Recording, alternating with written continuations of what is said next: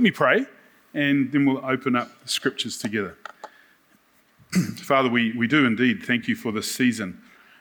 It's a busy time for us, obviously, with Christmas coming, but it means that we stop and we lean into the story once again of how it is that you broke into our world through the gift of your Son, Jesus. And this whole idea of you breaking in, Lord, is something that we just want to see repeated again and again into our society, into our families, into us as individuals, that we would be reminded afresh, not only of your story, but of just how deeply personal you are, that you connect with our individual stories, with all the challenges we might be facing, the decisions we have to make, the aspirations that we have. You're part of those things. And so, Lord, we open ourselves to you this morning and just trust that you will guide us and lead us through your word. We ask that in Jesus' name. Amen. Amen. Well, the word behold, according to the dictionary, means someone or something, especially of remarkable or impressive nature. Now, some of you will have images in your mind as soon as I say that of landscapes or mountains or lakes or something fantastic that you've seen over the years, and you just go, wow, behold. Maybe you've been in the presence of somebody who's changed the world. Somebody who, I'm not talking about a celebrity in the Hollywood style, but somebody who has genuinely impacted our society, maybe through medicine or politics or science. And you go, behold. And these impressions that come upon us are there to help us understand that this is the extraordinary, not the ordinary. And so what we're doing this morning is we're looking at the extraordinary parts of this story, we know as the Nativity. And I'm calling this message Heaven and Earth. Why? Because we're going to look at how heaven and earth are moved in this story of Christmas, and how we can say heaven and earth testified, witnesses to how it is that the Christ was born. Now, heaven and earth has always been called upon to witness for us, strangely enough. It's quite a common expression within the scripture. God would say, or the prophet would say, we'll call upon heaven and we'll call upon earth to be our witnesses. According to Jewish custom, it was always about two witnesses that were called to testify. One witness could never testify on their own and call someone to account. It was always two. And so when we talk about heaven and earth, we're talking here about heavenly influences and earthly influences that are called to witness an account and therefore qualify that account. Like in a court scenario, you might have two witnesses. Let's have a look at how it was that God spoke through Moses when they signed off on the very first covenant that was made between Israel and God. The very first covenant. And here you'll find that God uses the same term about heaven and earth being a witness to this arrangement, this covenant that was made between God and his people. It says here, a sign of a new covenant. This day, Moses saying this, I call the heavens and the earth as witnesses against you that I have set before you life and death, blessing and curses. Now choose life so that you and your children may live, and that you may love the Lord your God. Listen to his voice and hold fast to him. For the Lord is your life, and he will give you many years in the land he swore to give your fathers, Abraham, Isaac, and Jacob. Amen. This is the summary after chapters and chapters of talking about how the people of Israel were to keep these commandments, live this certain lifestyle. And then Moses summarizes it by saying, this day I call the heavens and the earth as witnesses against you. Not to say that he was against you, but to say that if you don't see what God is seeing, then heaven and earth will prove it to you that this is what God is up to. God is calling upon heaven and earth to be a witness. Now, when it comes to this Christmas story as we know it, the birth of Christ, what we find here is that heaven plans, initiates, and then celebrates. Okay? Not a difficult thing to describe here. Most of you plan, initiate, and then celebrate when something is done. And so what we're talking about this morning is how it is that heaven plans, heaven initiates, and heaven celebrates. And then we're going to look at how the earth does the same thing.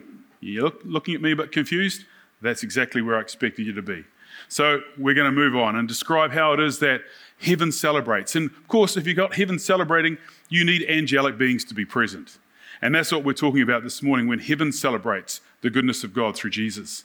So a couple of weeks ago, we looked at the story of Zechariah and Elizabeth and how it was that an angel appeared to Zechariah to tell him that his wife and him were going to have a child, their first child in their old age. The angel's name was Gabriel. And Gabriel means God is my hero, which says it all. And in this moment, there was this miraculous encounter that Zechariah had. He didn't believe the angel by questioning how this was going to happen. God struck him dumb. He went home and had to explain to his wife that they had to make babies for God, and he couldn't even talk to her about how that was going to happen. But however, it happened. And so that's part of the miracle story. Later on, of course, we find that Mary has an encounter with an angel, and she is told that the Holy Spirit is going to come upon her and plant a child deep within her womb who would become the Son of God. Amazing story. Amazing story. But what we find throughout Scripture is that God has interrupted history with angels. There are over 270 reckonings of angels within Scripture.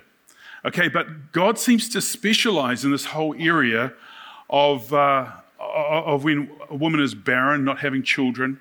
He seems to specialize in this moment. And here is a list of some of the encounters that angels had, but all of these relate to the birth of a child. Hagar and Abraham had a child, Ishmael, and it was the angel who came to Hagar and said, this is going to be okay, even though Abraham's wife is giving you a hard time about this, you'll be okay and your child will be okay. Abraham and Sarah, within their lifetime, had never been able to conceive. Abraham was 99 years old, and when an angel appeared and said to Sarah that she was going to have a baby, she laughed, as you would. As you would. This unknown woman, known as the wife of Manoah, she was also known to be barren. She's never referred to by name, but always as the wife of Manoah, which is a bit disappointing in one sense. But she was told that she would have a child, and that child would be a Nazirite. The Nazirite vow, don't cut your hair, don't drink alcohol, be set apart for God. And that gave her the son Samson. Of course, there's Hannah and Elkanah. Hannah pleaded before God to the point where Eli the priest thought that she was drunk because she was babbling in front of him. Maybe she was speaking in tongues. Maybe it was something of the Spirit working. But she was told to go back to her home, and there her husband and her conceived Samuel, who went on to be probably the greatest prophet of the Old Testament times. So all of these stories, Zechariah and Elizabeth, and of course Mary and Joseph, have these encounters during a time often when a woman has been barren and the social status that she had would have been slipping, eroding until a point of deterioration where they were embarrassed. And in fact, Elizabeth, the wife of Zechariah, said when she fell pregnant with John the Baptist, she said, "Thank you, Lord, because my shame has been lifted." Okay, that's how significant it was. And so a number of these women here were feeling the shame, and God breaks in, and heaven starts to testify that there is a new beginning happening here. It's quite remarkable, isn't it? And maybe some of you as couples here have struggled with fertility and have had to work through the whole process of having children, maybe had some medical intervention there, or maybe you haven't had children. And it's a very, very difficult time for people, very trying time, emotionally very, very costly. I met a Australian guy a few months ago, and he was one of 9 children. And he said, but I've got a twin brother. And he said, and there's another twin boys in my family. In fact, he said, my mother had 5 boys under the age of 3. Wow, 5 boys under the age of 3. 2 sets of twins, and then a little Charlie turned up as well. I don't know his name. We'll call him Charlie. But he was like, wow, man, give that lady a medal, eh? Man. So, you know, some people are blessed in that sense and have children easily, which is really, actually, incidentally, our second daughter's having a baby in April, which is cool. So that's grandchild number 2. She did ask me about 3 months ago, she said, our eldest child is starting to give me all sorts of grief, starting becoming the center of the world, demanding, what do I do, Dad? And I said, have another baby. Maybe she still listens. So here we have heaven through these angels intersecting earth, creating opportunities to glorify God through the birth of children. And it's a beautiful thing because the birth of children is celebrated. It's a gift from God, isn't it? And so the story rolls on, and it says, so Joseph also went up from the town of Nazareth in Galilee to Judea, to Bethlehem, the town of David, because he belonged to the house and line of David. He went there to register with Mary, who was pledged to be married to him and was expecting a child. While they were there, the time came for the baby to be born. That's not very dramatic, is it? That's a man telling you about the birth of a child, okay? That's Luke, who's a doctor, by the way, may have seen this happen many times. Not very dramatic at all, but it starts to build. And she gave birth to her firstborn, a son. She wrapped him in cloths and placed him in a manger because there was no guest room available for them. And there were shepherds living out in the fields nearby, keeping watch over their flocks at night. An angel of the Lord appeared to them, and the glory of the Lord shone around them, and they were terrified. Why? Because heaven has hit earth. Heaven has had an encounter with earth in this moment. And the beautiful thing about this story, of course, is that the angels, or the angel in this case, Gabriel, didn't appear to the magistrates, the lawyers, the doctors, the academics, the educated, the wealthy. He decides to take this great news and minister to those who are the least of the least. You see, the thing about being a shepherd in the day is that you were usually a single man, and you may well have been single for a reason. You were often frail. You might have been old and without any other means of support. So shepherding became the place or the vocation that people went to as a last resort. Okay, it was where the other people hung out. When everybody else was in the middle of town or in the fertile fields, harvesting grain, growing plants, selling them at the market, the shepherds were out there somewhere, and we only saw them a couple of times a year. Just a couple of times a year. And that was the way society liked that.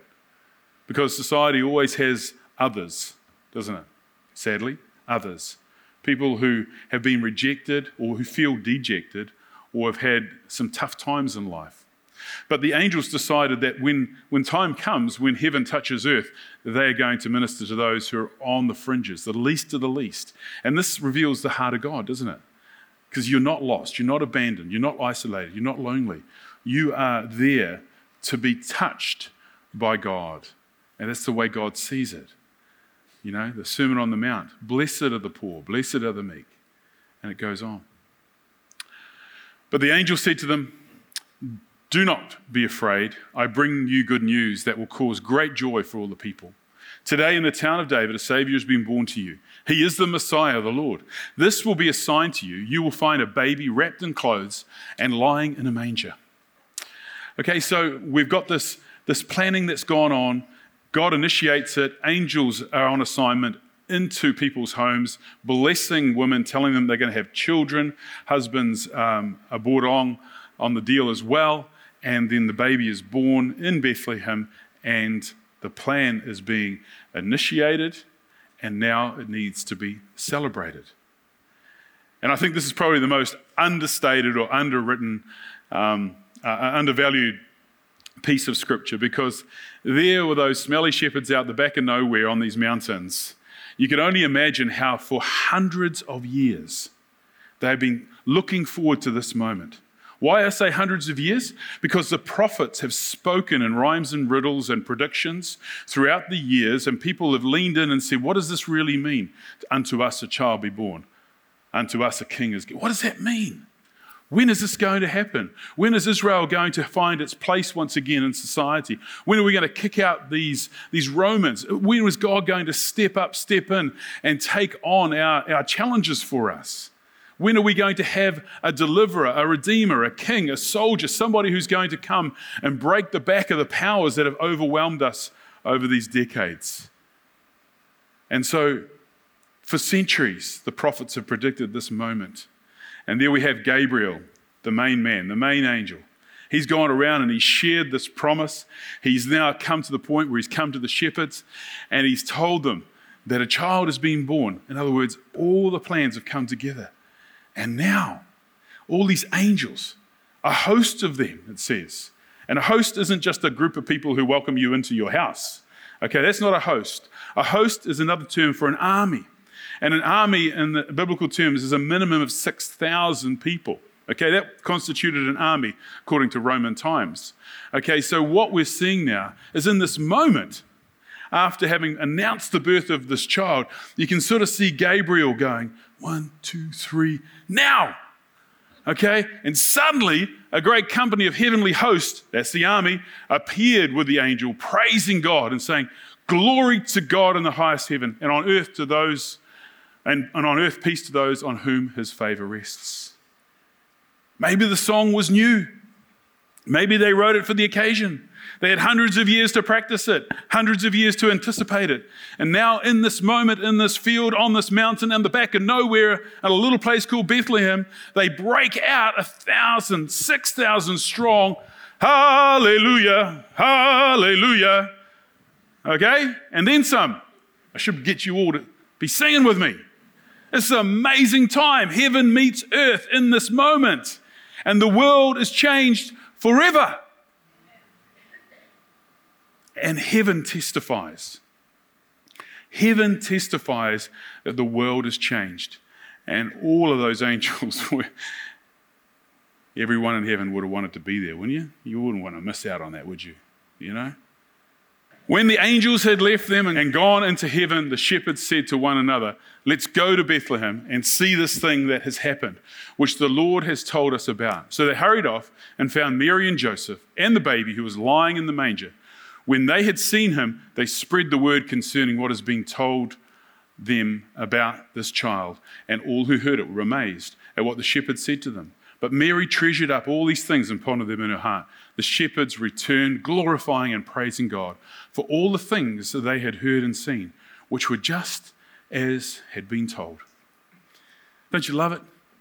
The shepherds become the men of the moment. You know, the shepherds are out there telling everybody what they had seen. And then they go back to tend the sheep, you know, and they're rejoicing. They're rejoicing. They've had such a great day. A great day. It doesn't get any better than that. Because heaven plans, heaven initiates, and heaven celebrates. Heaven comes to earth. But what about the other witness? If heaven witnesses, and then we're told that the earth witnesses, then there must be something powerful, something significant, something super important about how earth, the best of the earth, the best wisdom of man, celebrates the birth of Jesus. Well, I want to introduce you to these characters that you've known for a long time. Okay? 3 men on a camel. That's what tradition tells us. We know that there's probably more of them, but we go back to 3 because there are 3 gifts that these men brought. But how could it be that in a Jewish story about a Jewish king fulfilling Jewish prophecy in a Jewish town, on a census of Jews, that these total strangers from the east turned up? How did they get in the story? Seriously. I mean, this is a Jewish gig. You know? This is a little bit like, you know, the story of New Zealand, and then all of a sudden, somebody from Indonesia turns up. And you go, what are you doing here? That wouldn't make sense. So how do we understand this? What's going on here? How does earth celebrate and testify to what God is doing here? Well, we've got to find ourselves a story in the midst of this story. And the first part of it is, of course, we affirm what is happening. After Jesus had been born in Bethlehem in Judea during the time of King Herod, Magi from the east came to Jerusalem and asked, where is the one who has been born King of the Jews? We saw his star and it rose, and we have come to worship him. Great. Where do these folks come from? Who are they? Just some men from the east, and they've come to worship. Well, we've got to roll the clock back, okay, to 605 BC, okay? 605 BC. It was a Thursday. No, it wasn't.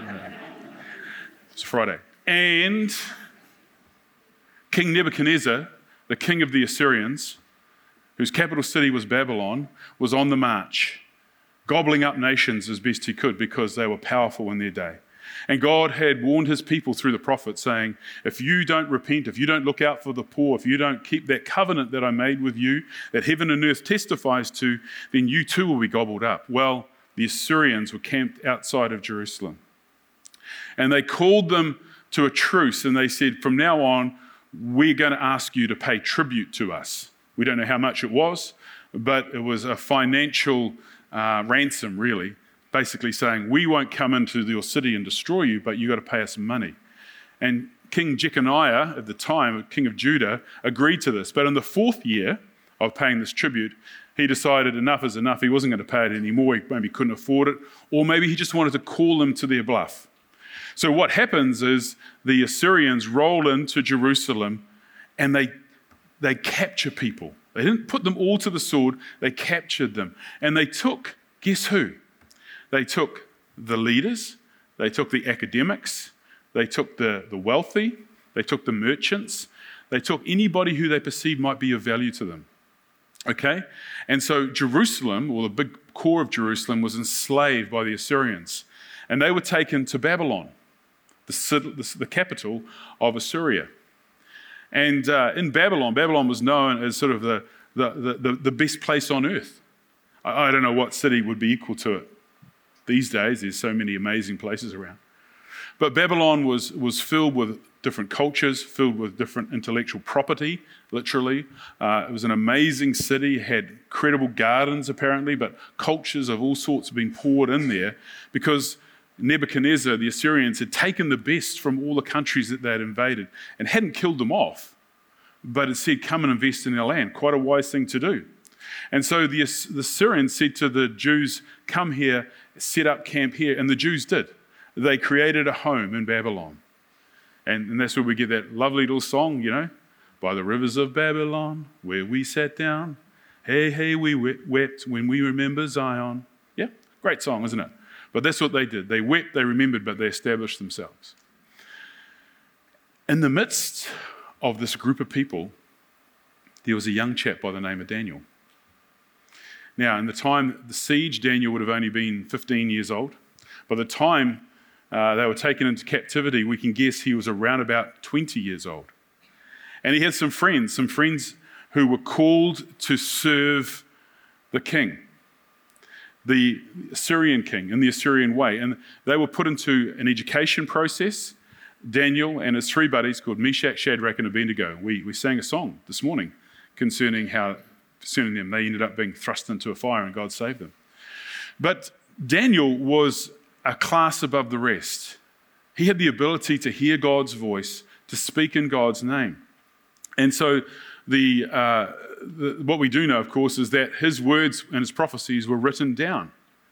And even though he was living in this Assyrian court, this Assyrian town called Babylon, and serving the Assyrian king, he still worshipped his own God, and God spoke to him and through him. And this is one of the things that he wrote down. It was a vision that he had. He said, in my vision at night I looked, and there before me was one like a son of man, coming with the clouds of heaven. He approached the Ancient of Days, that's the term for God, and was led into his presence. He was given authority, glory, and sovereign power. All nations and people of every language worshipped him. His dominion is an everlasting dominion that will not pass away. His dominion is an everlasting dominion that will not pass away, and his kingdom is one that will never be destroyed. So out of the middle of nowhere, this guy describes the Messiah who was to come. And this prophecy, with the rest of his material that he wrote, was left there in Babylon, in Assyria, like a seed planted deep within that culture that spoke of a season, of a time when God would send a Messiah. Now, the thing that connects this story together is this, is that when we look at a little map, we've got this fertile arc here, where so much of history placed. And you've got Mesopotamia right in the middle here. Mesopotamia literally means the land between 2 rivers. And the 2 rivers were the Euphrates and the Tigris, some of the most fertile land in the world. Over here, we've got Jerusalem, where Daniel came from. Over here, we've got Babylon. okay, in the area that we now know as in the borders of Iran and Iraq, okay? So, when we read about the Magi coming from the east, this is what is important. You see, there was a group of people who were been around, as religious group of people who've been around for as long as the Jews, maybe even longer. A group called Zoroastrians. Have you heard of Zoroastrians before?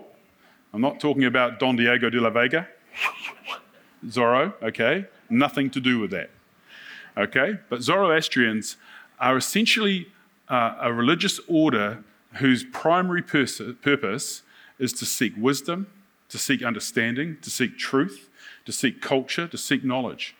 And so you can see how this fits into that Babylonian environment, because these folks were doing what they could do to get the best for themselves for the sake of their people. They were adventurers, they were nomads, and they were also missionaries. People who would go out to these other nations looking for all the information that they could find. And where they could, they would just simply absorb that information and bring it back. Daniel, in his prophecy, spoke of a time when a king would come and his dominion would know no end. And so they knew that this was a prophecy of something very significant that would happen in the nation of Israel, because they realized that Daniel was a Jew who worshipped the living God, Yahweh. And so Daniel also left a timeline in his prophecies as well. It talks about the 70 times 7 weeks, and it's a period of 490 years. So there's a trigger point as to when people start counting that 490 years. And so at the end of that period of time, their prophets, their academic leaders have been looking for a season when this 490 years would turn over and then this Messiah would come. I can only imagine, this is only speculation of course, but I would imagine that in that season, when that season came close, they might have sent these missionaries out in different places all around the world. There might have been a whole group of them looking for the fulfillment of this prophecy. But they're known as Zoroastrians. And of course, we know where they came from. They came from the east. So where is Babylon? It's from the east. Jerusalem, Bethlehem's just below Jerusalem. They came from the east. And so here we have a picture of earth testifying. Because for the Jews, even though they were a self-contained culture, even though they celebrated their own wise people, their own prophets, their own priests, they also knew that they lived within a bigger context themselves of the world as they knew it. And so here we have these unusual people, these Magi, these Zoroastrians as we know them now, turning up at the birth of a child. And what do? These incredibly wise people, these respected people from another land, from another religion, they turn up and they too see that prophecy is being fulfilled. And what do? They give their gifts, expensive gifts. And then the scripture tells us that they bowed down and they worshipped. That's why we've got this strange recording of these people from the middle of somewhere turning up to worship at this little town of Bethlehem. Because what the writer Luke is trying to say to us here is that the people whom we respect the most with earthly wisdom, with earthly currency in respect to understanding of culture, with earthly currency in respect to understanding of academics, and everything that goes with it, they too have been impressed. They too have been strengthened and encouraged by what God is doing in and through this little baby we call Jesus. So not only have we got heaven testifying, but we've got earth testifying to the birth of Jesus. And so when we look at the story over the Christmas time and we see these 3 wise men, we're being told here that the best of earth, the wisest people outside of the Jewish community, the academics, the seekers of knowledge, the seekers of understanding, the seekers of wisdom, they too gathered from another part of the world to come and bow at the feet of Jesus. Does that make sense? Isn't that cool? the best that the earth could offer, got on their knees and acknowledged the Son of God had been born. I love it. And you know what you're going to do tomorrow? I've got a great little segue for you. When you're sitting and having coffee with people tomorrow at work or wherever you might be hanging out, the croquet club with my mum, she plays croquet. You're going to say, we heard about Zoroastrians yesterday. And they'll say, who? Zoroastrians. And then you'll tell them that there's a guy called Farouk Belzar, who's a Zoroastrian. And they'll say, who? And you'll say, Farouk Belzar. He's a Zoroastrian. Well, he was. And they'll say, who's that? And you'll say, Freddie Mercury, the leader of the band Queen. There's only 10,000 Zoroastrians, I reckon, in the world today, and they're under a lot of persecution where they are in Iran and Iraq. Freddie Mercury was a Zoroastrian. That's his family. Now, there's a great segue into the Christmas story for you. You know? See, Freddie was, I'm just a poor boy from a poor family. See? So, if you know the song, you know what I'm talking about. I'm going to get myself in a whole heap of trouble here, but all I'm saying is that heaven and earth testify to the fact that the Saviour, God's Son, has been born. And that's what Christmas is all about, isn't it? Us testifying, us laying hold of, us claiming the story, us having it speak to us afresh. Because heaven and earth has spoken in probably its most loudest way 2,000 years ago in history. Why don't we stand for prayer?